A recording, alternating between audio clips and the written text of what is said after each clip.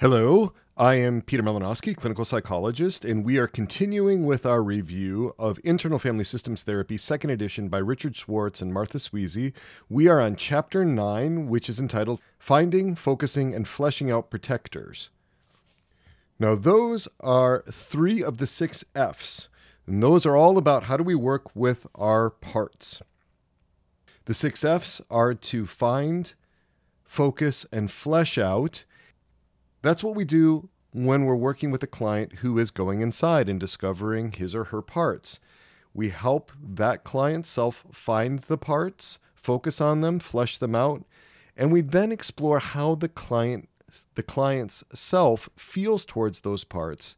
We help the client self befriend those parts and then also explore their fears. Those are the 6 F's.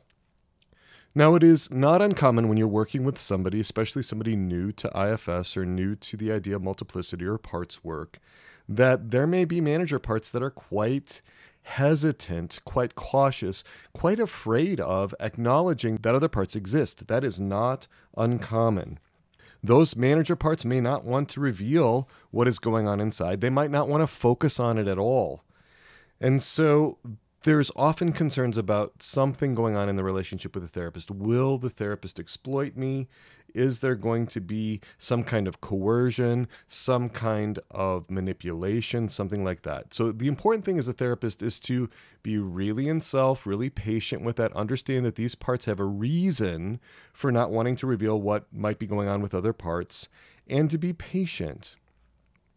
Sometimes the managers that are having trouble acknowledging that other parts exist or allowing access to other parts also may be caught up in some kind of language issue. They may not like the language of parts. And so there's other ways that you can focus in terms of modes of operating, in terms of thoughts, impulses, pains, feelings. Just find some way to begin to address the client's internal experience. And then you're already on your way into understanding their system in a way that's acceptable to their protector parts. Now, there are 3 common beginner errors with language. And the first is to just approach the interaction, the connection with the client with too much enthusiasm, too much energy, too many words, all about parts. Sometimes that enthusiasm on the part of the therapist for the IFS model can get in the way of connecting with clients. Second error is to be too tentative, to be too cautious, to be too inhibited in some way about bringing up the parts model. And the third error is anticipating that clients are just going to somehow find this whole idea of multiplicity in parts silly or bizarre, and somehow communicate that unease from the therapist to the client. And then that can be picked up by the client's parts, especially the ones that are monitoring for issues around safety, and they are checking out and attuned to how confident the therapist is with this. So therapists just need time, they need experience, they need to be seasoned, and it becomes more and more natural, more and more comfortable to bring up parts and multiplicity. So once you have the initial buy-in from the client's protector parts to be able to move forward with some kind of exploration, how do we start? One of the least threatening ways is to ask questions. The goal, again, is to get a sense of what's going on in the client's inner system and in their external systems. What's happening in their lives, both inside the intrapsychic life and in their families, in their communities, in the broader world of external systems for that client. So take time with this step. This is what Dick and Martha are really recommending. Take time to just be patient, let things flow with the client's permission, their protector part's permission, get to know the client, their internal system. It's really important to be able to understand how that client system is organized, who the main protector parts are, and to also really understand the client's important relationships. That's just going to help with there being greater sense of security, a greater sense of safety for the client. It's not uncommon that early in the therapy we get a whole load of information from the client about what's going on inside their parts, their external systems. It's really helpful to use a whiteboard. I do that quite a bit. And when I'm drawing on the whiteboard, I let the client know that I'm just putting down how I'm seeing their system. Now, if the client wants to draw on the whiteboard, great. A lot of times they prefer that I do that. And I'm just letting them know this is how I'm seeing it. And I have an eraser handy, can make corrections if something's not quite right. And very much the protectors appreciate generally the real attempts to be able to grip onto what the client's experience is like inside. And in using the whiteboard, one of the things that I've found really helpful is to learn some basic drawing. And for me, the Bicablo emotions drawings have been really helpful. Now, this is not in Dick and Martha's book, but the Bicablo, Bikablo, is a very easy way to draw stick figures that express a lot of emotion. And so when I'm drawing how I'm seeing the client's internal system, mapping their parts on a whiteboard, this has been extremely helpful. You can also just use faces. Sometimes the expression of faces is so helpful. And when I draw faces, I just draw a circle, 2 lines for eyebrows, eyes, and a mouth. No noses, no ears, no hair, none of that. I just draw it in a very simple way. And there's been some research that has looked at this and said that less is more in order to convey the emotion. So very simple stick figure drawings, very simple expressions based off of face circles can be really helpful to you and your clients and not hard to learn. All right, so we start with finding a target part. So at the beginning, we elicit all kinds of information. We can put this on a whiteboard. We can look at it, draw it out on paper. We can map it. As we keep track of this incoming information, it's helpful to keep summarizing it just so that you let the client know that you're listening, to make sure that you've got what's happening in a good way. And if the client is in agreement with our summary of that, we can move on to selecting a target part. And we do that by going with the client's preference. Which part needs your attention first? Which part, if they were to be helped, would be of the greatest benefit to your system? Which part needs that attention first? All right, so once you've found a target part, that's the first F, we're going to start focusing on and fleshing out that target part. All right, that's the second and third step. For some clients, Dick and Martha talk about how that just happens really naturally. You find that part right away, and almost immediately you're into focusing on that part and fleshing it out. It flows really naturally. But some people, especially some people whose experience has been invalidated by authority figures, that might be more difficult. Noticing and describing parts might be a new thing. Nobody ever really knew them or took an interest in a serious way, in an attuned way to their internal world. That could be more difficult.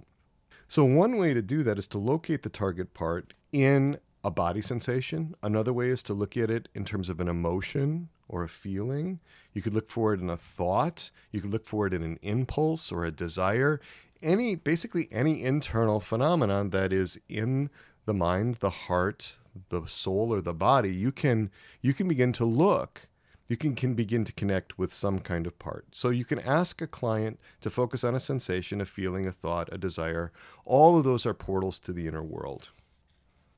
Now, it's going to be important that you ask for permission to work with a given part, see if there are any protectors that are concerned about you addressing or getting to know the target part that your client has chosen.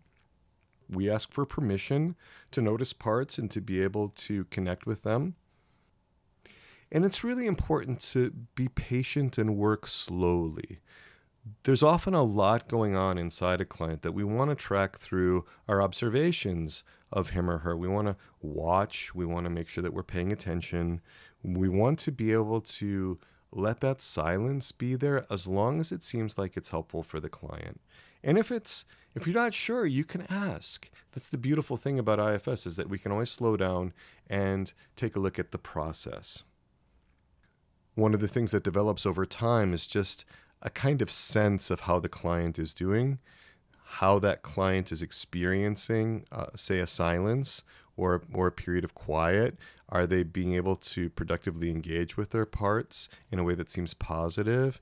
And facial expressions are often key here, body language and other things. And you can, again, always ask. If there seems something wrong in the silence, or if it seems like it's going on too long, you can ask questions like, how is it going for you right now? Or how is the silence landing with your system right now? Or how is the target part experiencing the silence? Just give me just fill me in on what's going on. The other thing you can do with silence is if you have a sense that the client is doing really good work with their parts, is you can just stand by and let the client's self know that you are standing by just in case you need me.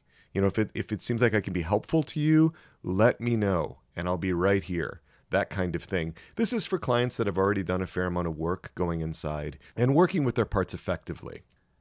In this chapter, chapter 9, which is on finding, focusing, and fleshing out protectors, there are some excellent transcripts of therapy sessions in which the exchange between the therapist and the client reveals how to go about connecting with their parts.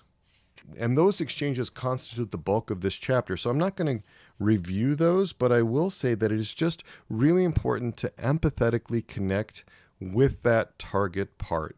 If there are concerns from protectors, for example, that come up, you can check and see if the protector is willing to step back and give you some space. And if not, if that protector seems unwilling, or if it continues to appear and to take hold of the client's attention, then it may be time to shift to the protector that is in need of attention, and that protector becomes the target part.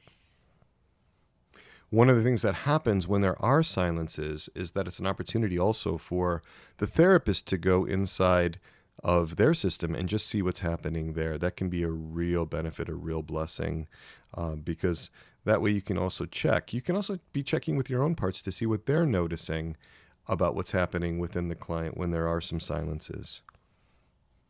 So just to kind of conclude, finding parts, focusing on parts, and fleshing out parts are the first 3 steps in the IFS inquiry. And sometimes these happen all together. They come as sort of part and parcel of one another.